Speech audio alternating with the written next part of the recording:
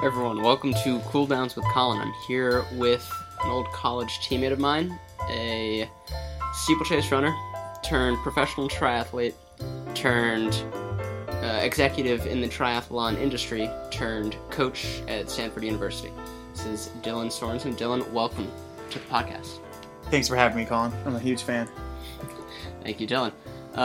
So I like to start off these interviews by asking when you considered yourself a runner for the first time. I know you played basketball a lot growing up, and it was a passion of yours. When did you start to focus on running and consider yourself a runner? That's a good question. So, yeah, I grew up in Indianapolis, Indiana, and a small suburb on the north side called Zionsville. Go Eagles. Basketball is everything in the state of Indiana. We had a few hundred people try out for our high school team every year, and it was the most highly coveted sport of which you could participate in as an athlete, and that's definitely what my focus was on a lot. However, I started running cross country in 8th grade, and I started doing track as well. So to keep in shape for basketball when it wasn't the winter time, I started running. But all the way up through all the way through my junior year of high school, I played basketball still, and I was just run during the fall and in the spring just because I thought it helped me for basketball, and I was pretty good at it. And heading into, even when my junior year was ending, I still was debating if I wanted to try and play basketball at a D3 school or seriously commit to running and play or run at a Division I school. And it was a tough decision because that's how much I love basketball. But I think over the summer, I visited a couple colleges, and I visited a small D3 school in Indiana called Anderson University for basketball, and I visited the University of Oregon for running. And they were two very different things. I bet. And I decided that summer that I thought running was the right path for me. And so that my senior year started. I didn't play basketball my senior year. And then that's kind of really when I started focusing in on running and took off, yeah. And you wound up at Georgetown University under Pat Henner.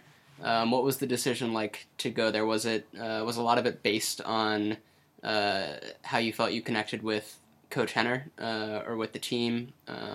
Or what kind of went into that decision? Yeah, obviously it's a huge decision.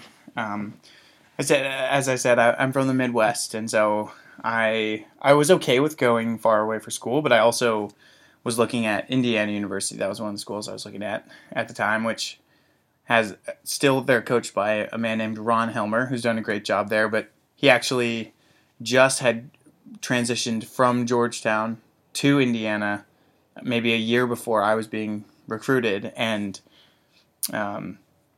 they had some very similar systems, and ultimately my choice came down to between Indiana and Georgetown, and a big part, I really respect both of those guys, but I felt like I connected very well with Pat Henner, who is going to be my coach. So that was a huge role in it. I also wanted to study business and even more specializing in business and international something or other.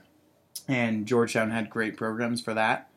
On my visit, which was the first time I was ever in Washington, D.C., it was beautiful weather, and we went down to the monuments to play wiffle ball, and I thought it was amazing, and so that helped too.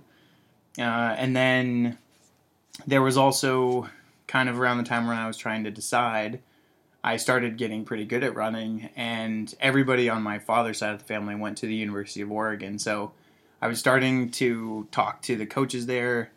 I liked it, but I didn't like how the academic pieces were missing, and I knew what the weather was like there because I visited my grandparents several times. And so at the end of the day, the guys on the team definitely were a big part of it. I loved the Catholic Christian identity of the school, but the biggest piece was that Pat Henner believed in me, and I trusted him. I knew he had done great things with people who were like me, who hadn't had a huge background in the sport, and I wanted to dive into that.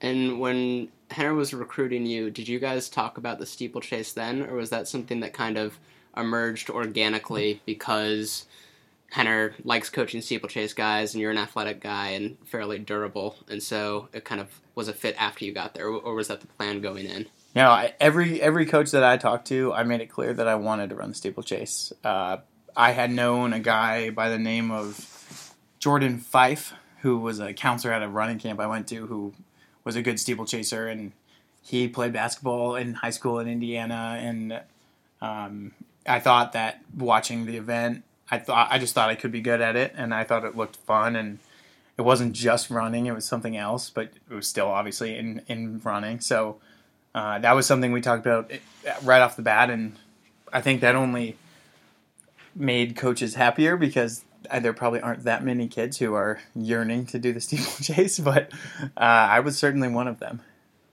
And so you had a good 5 years at Georgetown. I think 2-time All-American in the steeplechase. And at the beginning of your college career, correct me if I'm wrong, but your goal was to become a professional runner. So, is that correct? Yep. Okay. Yep. So then going into your 5th year of eligibility, what were your thoughts about the future after Georgetown? Was it still focused on being a professional runner, or were you looking around at other options? So it's a heavy question for sure. I think anybody who is running in college at a great program and their goal for a long time has been trying to become more than just that level, you get into a very deep emotional relationship with the sport of running. And heading into my final year, I was starting a master's program, and I only had class 2 nights a week, and so I had a lot of time on my hands outside of practice.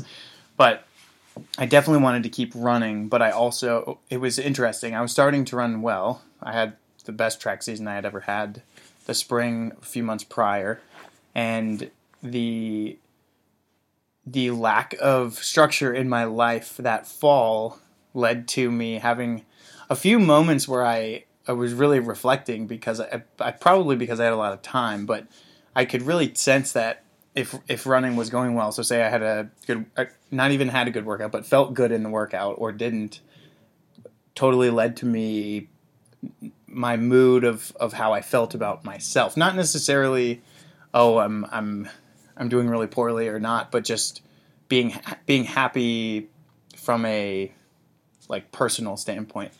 And I also was struggling a bit with some health issues, which weren't apparent enough for me to think that I needed to stop running in any way at the time. But I was healthy, and I was running well in training, and relatively well in races. And so I definitely was not. I wasn't really thinking about the future. I knew that if I did what I wanted to do and could do, then whatever was going to happen would work out. And honestly, I didn't even know what that was at the time.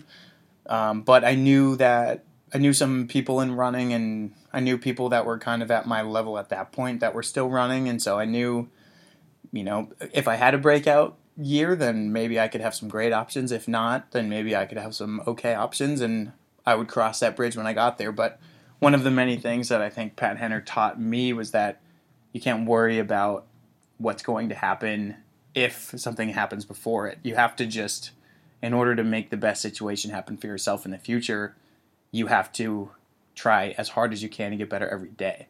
And so that's kind of was my attitude, and that's why I didn't interview for jobs or didn't end up taking the LSAT and apply to law school like I was thinking of doing, or doing lots of things, because I knew that I wanted to, at that time, run. And so if I just did my best job in that moment, then I was going to put myself in a situation where maybe I would have opportunities, but even if not, then I wouldn't have anything to look back on and regret that I didn't do, or have an excuse like, oh, well, I studied too much, or I partied too much when I was so, maybe that's why I'll keep going.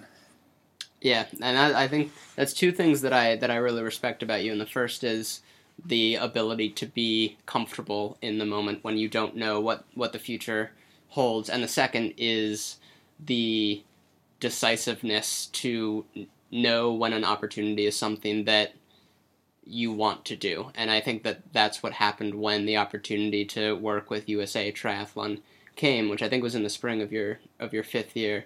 And from my perspective, I was 2 years younger than you at the time, so starting to think about after running. And I have a different personality than you, and I'm someone who often thinks about the future and tries to plan. So I think in that moment, I really respected the fact that you saw this opportunity with USA Triathlon and kind of jumped at it and didn't really seem to have any second thoughts. What was that decision process like for you? Yeah, so, I mean, we could have a whole other talk about that, but in January of my fifth year, so just a few months, 5 months before I was going to graduate and be finished, I received a call from a woman named Barb Lindquist, who is a talent identification employee of USA Triathlon, and her role is to try and find talented collegiate runners and or swimmers who she believes has the body type and have had performance consummate with, if given the opportunity to train at a high level for a couple of years, become potentially an international medalist at the Olympic Games. So she reached out to me. She swam at Stanford, actually, was several times an All-American and an NCAA champion on the team. And she called me and said, "Hey, Dylan, I know Pat Henner, and he told me that you would be somebody who could be good at triathlon. What's your background in cycling and swimming?" And I was like, "Barb, are you sure you called the right person? Because I don't have a background in either. I never swam competitively growing up, and I'm confident that I could keep myself afloat and get from one end of the pool to the other, but never swam on a team or in a meet. And I also, aside from biking to and from my friends' houses, which I did a lot to get around, I never biked. I never have clipped into pedals on a bike. I've never been on a road bike with drop handlebars." And she was like, "Yeah, well, that's okay. You run the steeplechase, which is a very kind of endurance, but you need power to do it event, and that's actually really good for cycling. How big are you?" And so I told her my height and weight. I was like, "Oh, I'm 6'2", and I'm about 165 to 170, depending on the time of the year." She's like, "Oh, so you're really big for a runner then?" And I was like, "Yeah, I am." And I thought that wasn't a good thing at the time, but I always had guys giving me a hard time about being big because I'm big for a distance runner. But she was like, "Yeah, no, that's great. Swimmers, you kind of need to be bigger, so you need to have some more muscle mass and things like that." And I was like, "Really?" She was like, "Yeah." So she sent me some information, and she was like, I would encourage you to try and research the sport and see what draft legal triathlon is all about, which means that you can draft on the bike portion of the event. And she was like, I honestly, you have the same body type as the best people in the world at this, and if you started doing triathlon, obviously it would be a process of you getting to that point with us where we would fully fund you and put you into our Olympic development program. But if you get to that point, then you're going to have limitless resources, and I promise that you will improve. But you definitely need to make sure you want to do it, and we need to do some swim tests and stuff like that." And I was like, "Okay, well, I'm flattered. Thanks. I have to go to an indoor track meet at Penn State now, but I will do some research and get back to you." So I spent the next few weeks looking up triathlon things, and the London Olympics had happened a couple of years previous to that. So I was able to find some footage of that race, and the kind of workouts that I always excelled at, or maybe just enjoyed more than others in running, were the ones that we were constantly doing other things. Maybe we would do threshold intervals for one part of it, and then faster stuff in another, maybe did some hill stuff. So I realized in triathlon, you're always doing different things, and you stay focused on what you're doing in that moment, but then, boom, something else is coming up, and you have to excel as much as you can in that. And So I also started realizing, hey, she was right. I am actually the same size as these people. They're not tiny distance runners. And running was going relatively well, I would say, at the time. But I was still struggling a bit with these health issues that were just making training not that fun. And if anybody has done an endurance sport, they know that if they do not enjoy the training, then it is a brutal task in which to undertake. If you don't like running for 70 minutes a day, and you're doing it for 70 minutes a day, it becomes significantly harder than if one does enjoy it. So I was enjoying it, but I was not enjoying it nearly as much as one should be, probably. And so I was excited for track season, and I was running okay, but I was also starting to get really excited about this triathlon thing. And so I called Barb back and I said, you know what, Barb, I think I want to give this a shot. So what do I need to do from a swimming perspective? She had mentioned that she was going to have a camp that summer for a couple weeks at the Olympic Training Center in Colorado Springs, and that if I did a swim test, which was a 100 and then 400, based on what I swam, then she would invite me to the camp, and then I could get a much better understanding of the sport, as I'd be around people that were already in the sport, and her and other coaches that were there to give some great feedback from which I could kind of springboard into maybe joining this group. So she told me to do the swim test, and so I did it, and actually you did it with me, if you recall. I do recall, yeah. I recall being there for one of your first swims and and being able to swim faster than you, and then coming again for the swim test and decidedly not being able to swim faster than you. That was a surprise to both of us.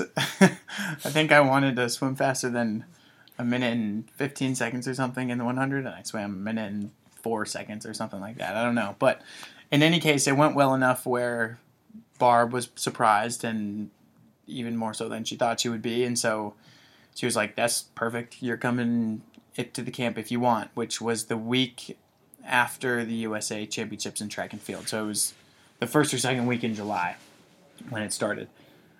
So then I just carried on my track season, and I had more success than I ever had before. I won the Big East Championships in the steeplechase. I won the IC4A Championships in the steeplechase. I made it to the national championships, and while I didn't do as well as I wanted to there because I had relatively high goals, I still did well, and I qualified for the USA Championships and was the second best college finisher there. And so I kind of checked a lot of boxes of goals that most runners probably have in their careers, especially when they're in college. And so that was a fun time. And the day after I ran my last race, which Evan Jager was in my heat, which was kind of fun, even though he torched me the last couple laps. It's fun to do that. I started training for triathlon, and then, long story short, I went to this camp, and I was selected upon conclusion of the camp to kind of continue with this process. And Barb Lindquist, that woman that I previously mentioned, started coaching me, actually, and then she coached me for a couple months until I went to another Olympic Training Center in San Diego to meet the Olympic development team, which had a couple guys and a few girls.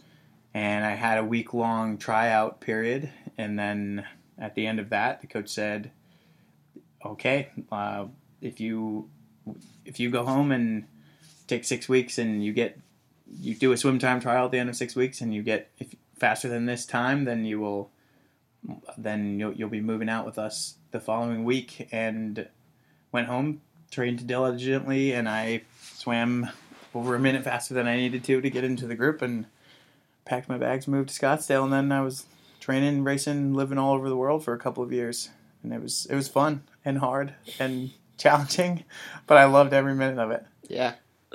And so there's a lot of places we can go here. I'm interested in just briefly hearing you talk about some of the similarities and differences between triathlon training and running training, and specifically what some of the challenges were transitioning from a runner into a triathlete, habits that had to be changed, and aspects of training that all of a sudden became much more challenging than they were for running training. Mm-hmm.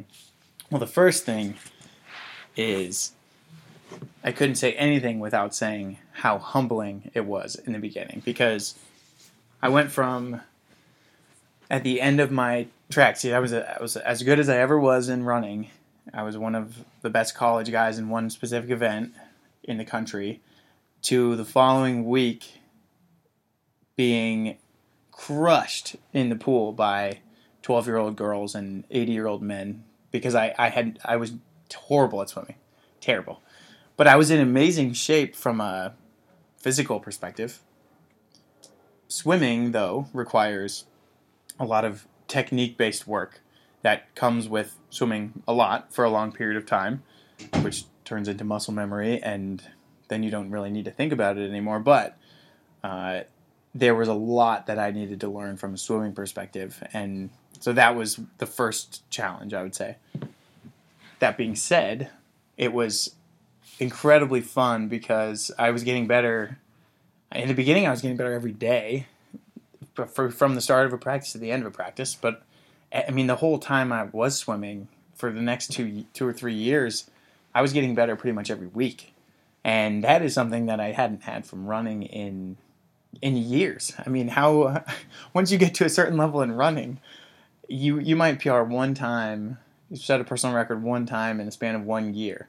And that's enough to keep you going for another year, because the feeling you get when that happens is so uplifting. But, I mean, in swimming, you can do a time trial or whatever you're going to do almost every day, because it's not impact-based.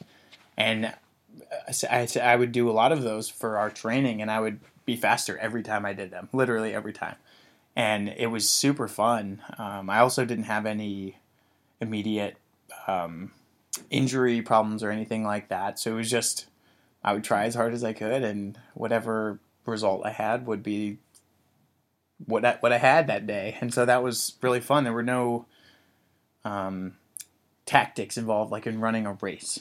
So the first several months were all about learning the new sports of cycling and swimming. And actually cycling, I took to relatively quickly. I had a lot of help from a lot of people, but that was actually very similar to running in many ways, but also the steeplechase, actually, because in cycling, when you're in a group and you are racing, you are constantly out of rhythm, and you're constantly, 1 second you're riding as hard as you can, the next you're not pedaling at all because you're riding faster than the person in front of you and you need to not hit them.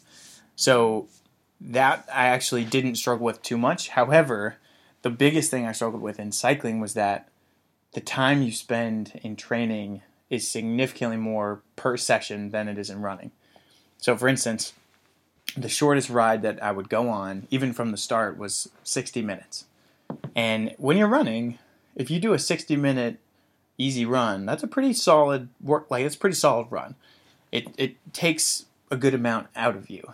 And I would say most people aren't going to even do 2 60-minute runs in a day. Maybe you do a 30-minute run or something in addition to that. But so that was the shortest, and often I would have a 3 to 4 hour ride one day of the week, and that wasn't even my only training for the day. So I think one of the biggest challenges in terms of training once I started getting going with triathlon was just the load of the amount of time and the volume that I was spending with my heart rate over 120 beats per minute every day. Because, so say I was running, 75 to 80 miles a week, which truly isn't that much for a college runner, distance runner. So that's probably spending 11 or 12 hours of running on a week, right? But we got up to 35 hours a week of training in triathlon, and that's not eating or getting ready to train, or what. That's being on your bike, being in the pool, actually swimming a set. That's running on your feet. So there were days that I had 7 or 8 hours of training in the day, and it just was unfathomable. It took me probably 6 to 8 months before I really started to be able to cope with it. And I not only physically was coping with it, but also mentally it wasn't so taxing, because on a bike, if you're going for 4 hours, you can't zone out like you can when you're running, because if you're going 30 miles an hour down a hill and you hit something, you might not get back up when you fall. So I think those are a couple of the big challenges. One, going from being so, I hesitate to say that I was so good at it, but being relatively accomplished at one thing and good at something, to being the antithesis of that and having to scrap and learn the fundamentals before you can learn anything else. Those are probably the two hardest things that I had to do. Yeah, and I think we could do a whole other podcast about your triathlon career and talk about races that you did. But I do want to talk a bit about coaching as well, about your current job. So you moved from being a professional triathlete to still training at a high level while working for Major League Triathlon. And from there, as I understand it, you got contacted by Stanford, by Coach Milt, about an open position. So what was the decision like to move out here and start coaching? Yeah, so as Colin mentioned, I spent the last 8 months of the time that I was doing triathlon helping out with Major League Triathlon, which is a young startup that has a professional league of really short, exciting format of triathlon that will actually be featured in the 2020 Tokyo Olympics. Daniel Cassidy and Sarah Cassidy started that company, and they live and the company's based in Charlotte, North Carolina. So I was out there training with some wonderful people, and also spending a lot of time with them as we were really trying to fight to grow the sport from that perspective. And we put on a professional league of that event, which is just a super short, fast-paced triathlon relay race that have both genders featured on the same team. So I had a great experience with both of them, and I'm so glad that I did it, and I loved it. So I started that in November of 2016, and then we were doing. It was so fun. We worked a ton, but it was awesome. We were trying to help grow the sport and create this, to help foster the growth of this new event within the sport. And I was in charge of all of the athletes that we had in our league, and it was a startup, so we did everything, all of us. But it was incredibly fun, and so I moved out there in November, and then in June, I got a call. In late June, I got a call from Chris Miltenberg, who's the director of the track and field and cross-country program at Stanford University, and who was the head women's coach when I was at Georgetown for the first 3 years as well.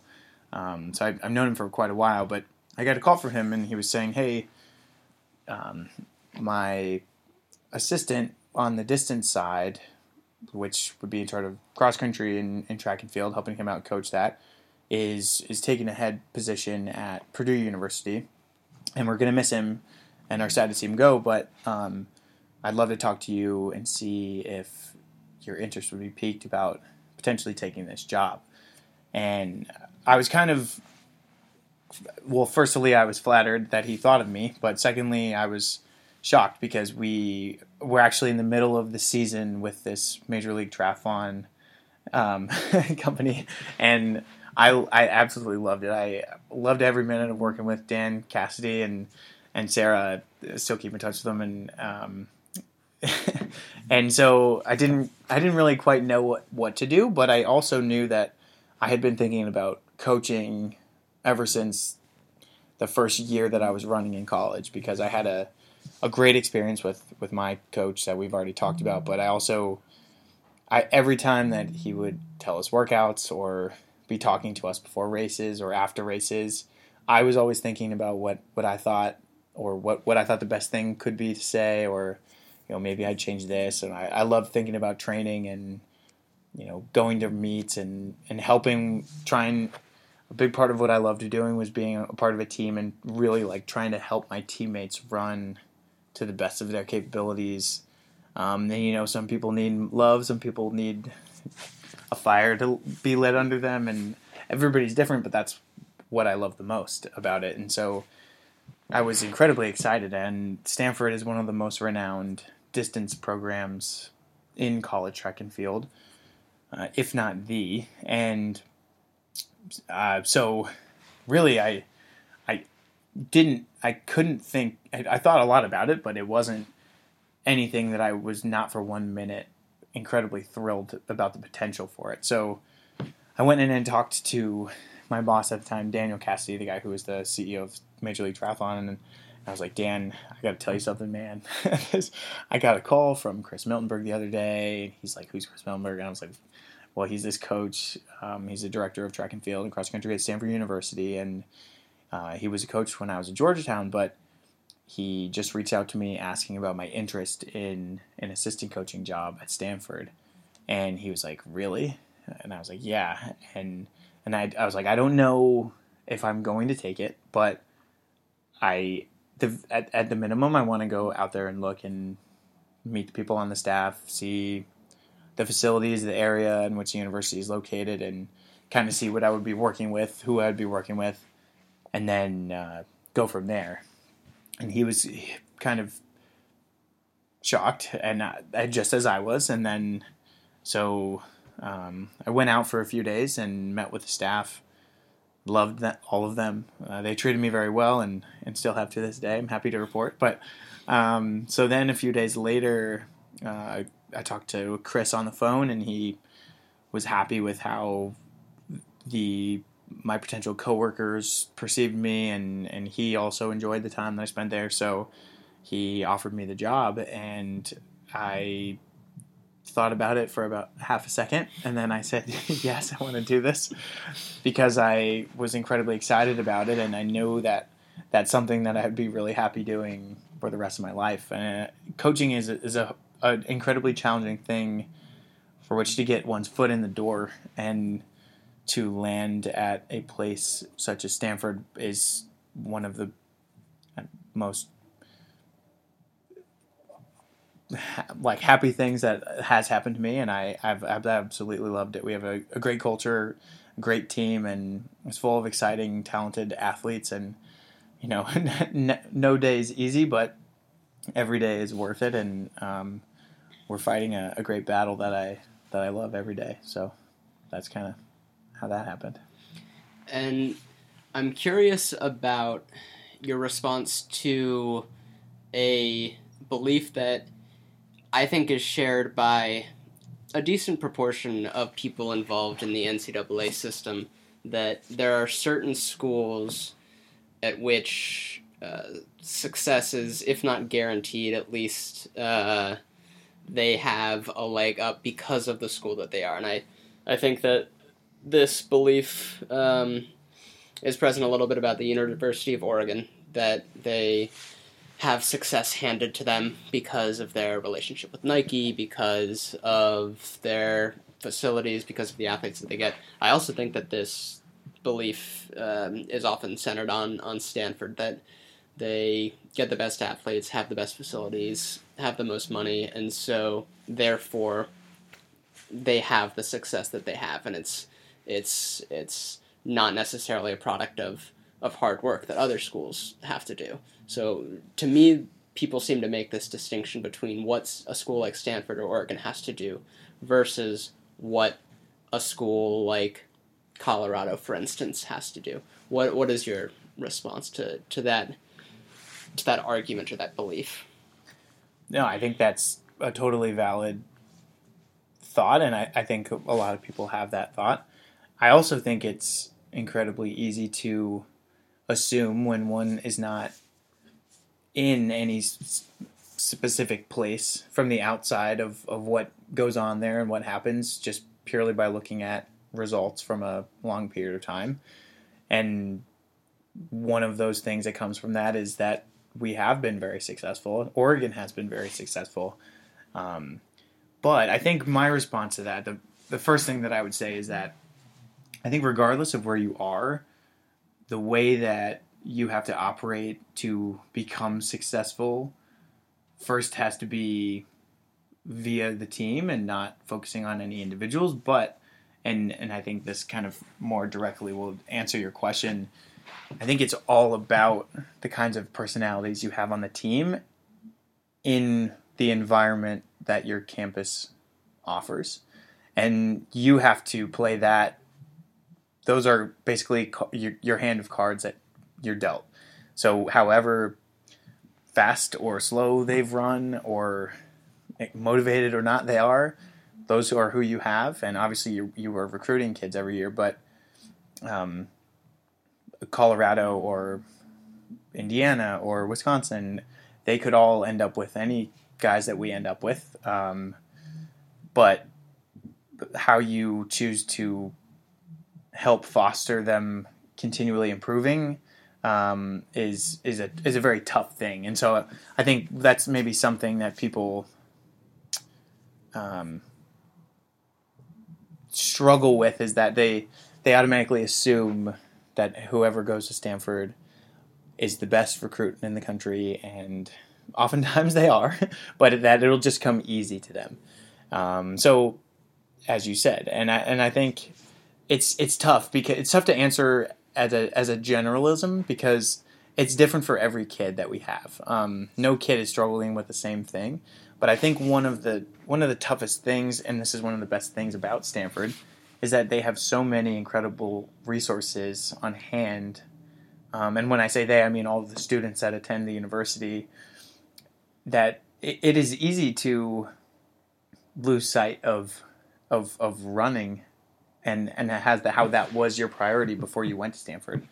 And I'm sure there have been kids who went to Stanford who maybe they used running or some other thing as a vehicle to get to Stanford. But obviously my job is to coach runners, and I hope to coach runners who want to continue to get better at running. And I think that you can't be great at everything. I do think Stanford believes one of their credences is that you can be good at everything. And I do think you can be good at everything, but I don't think you can be great at everything. So if you want to be excellent at something, then you cannot burn your candle at both ends.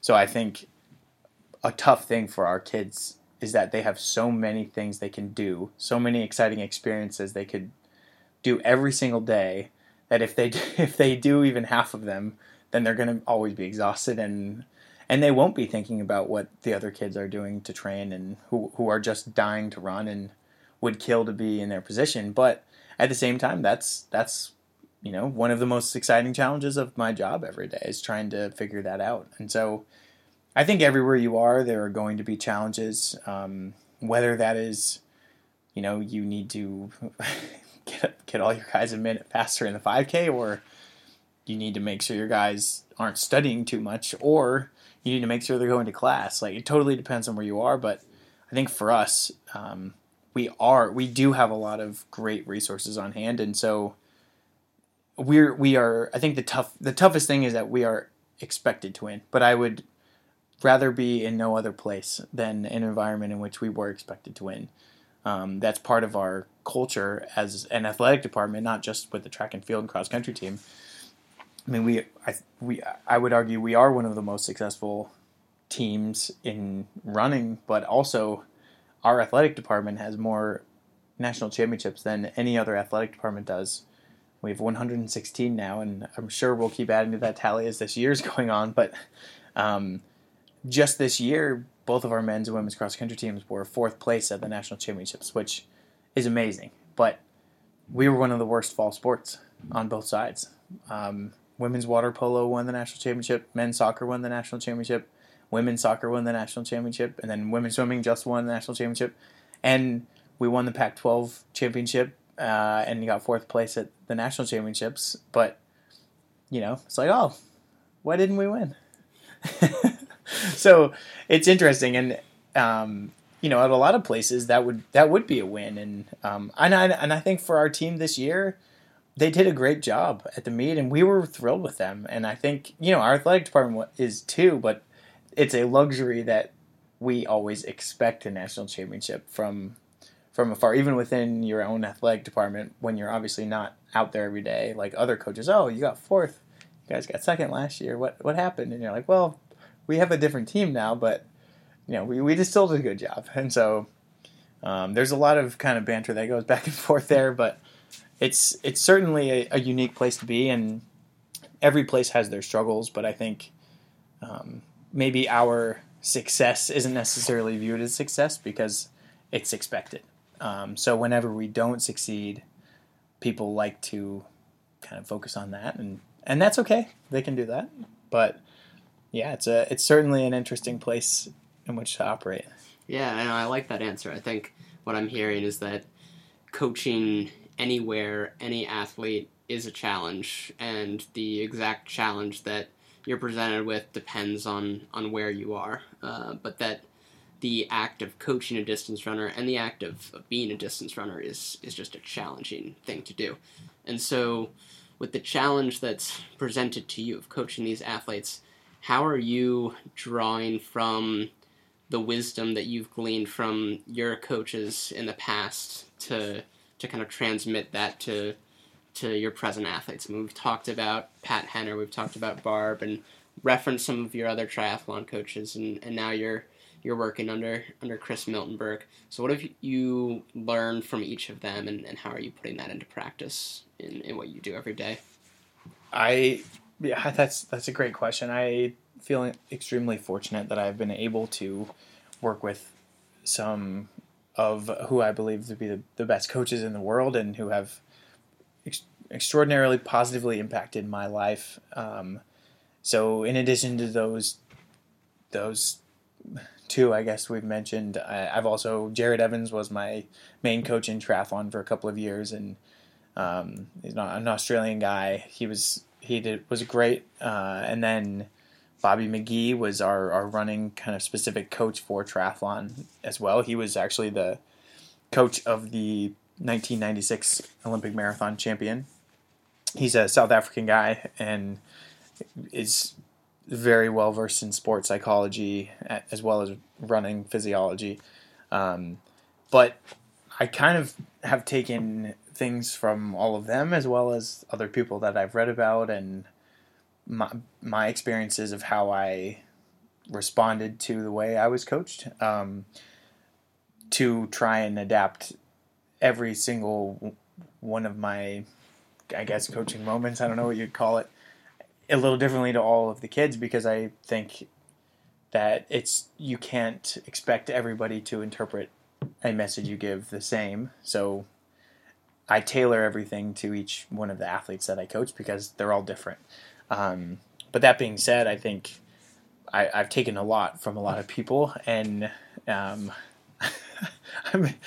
going to leave a lot of stuff out, I guess. But no, so I mean, moments of patience, professionalism, humility, empathy, I think those are some of the best traits that I've learned and have had, but also really believing in somebody and getting to know them well as a person is, one of the most important things that I learned from all of my coaches. And I would not be where I am today if I didn't know that they believed in me when they were coaching me. So I think that's probably the basis, and I don't just blindly believe in somebody. I have to get to know them really well to do that, and I'm fortunate enough to believe in every one of the guys that I coach now. So that's great, but it's tough to answer your question with a simple statement, I guess. So I guess maybe a better way of asking the question is,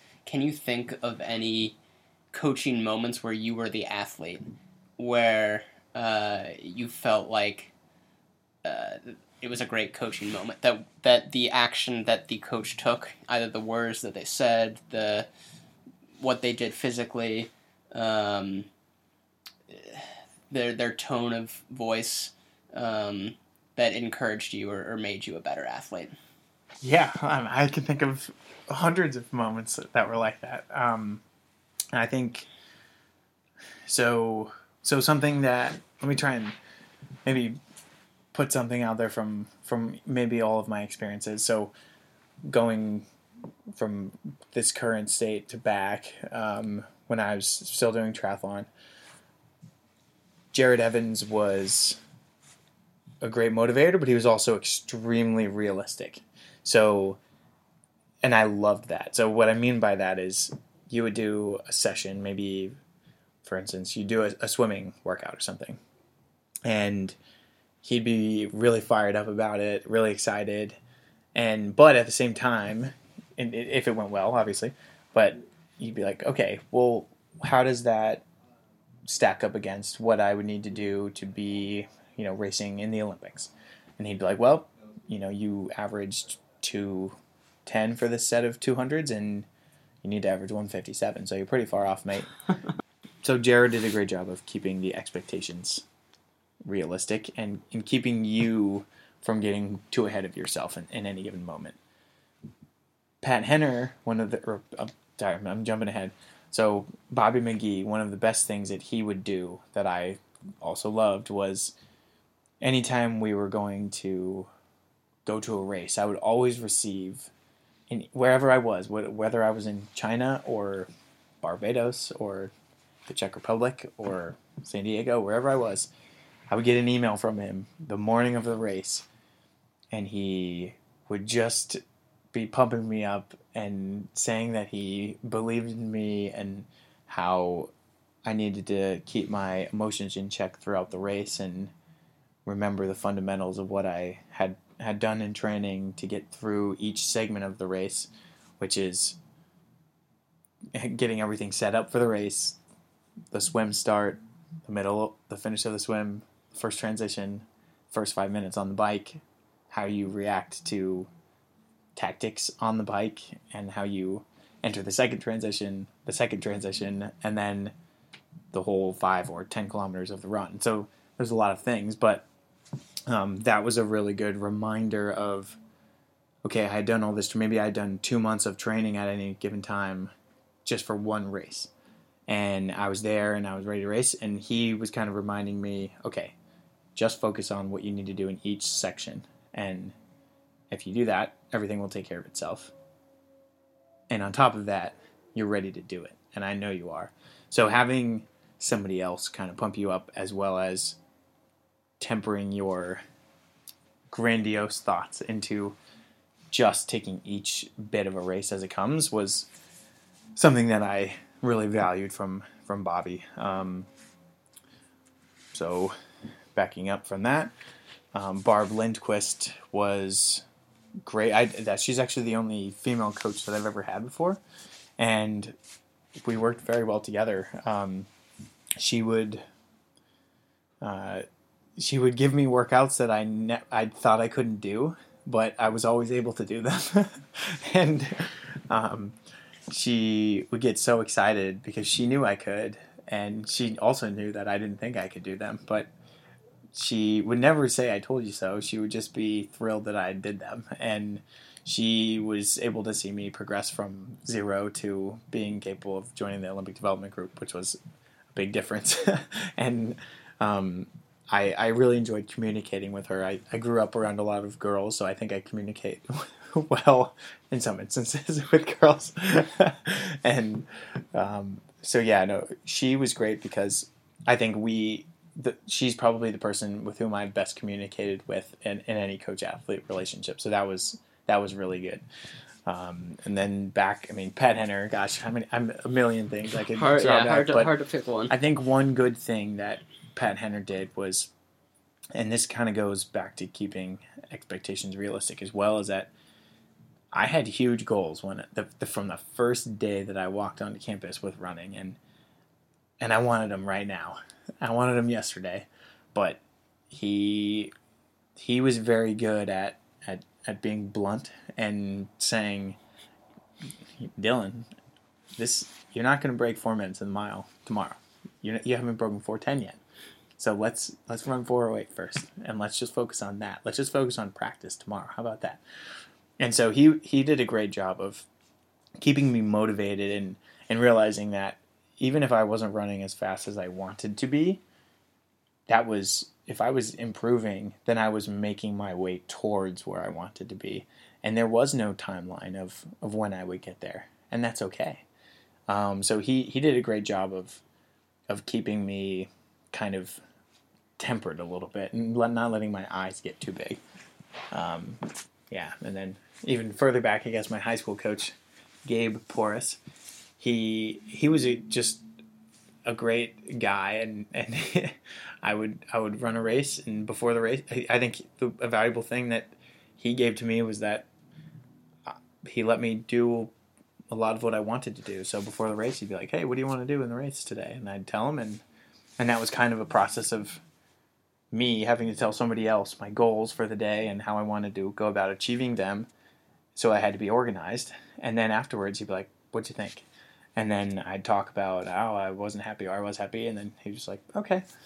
And we'd move forward and created a game plan for the next one. But he was like very empowering and let me do a lot, which I think actually set me up to be maybe a little bit more mature than some of the other people that I was running with at the time who had more hands-on coaches, because mine was certainly not. So yeah, those are some good moments that I think I hope to be able to replicate in some instances moving forward.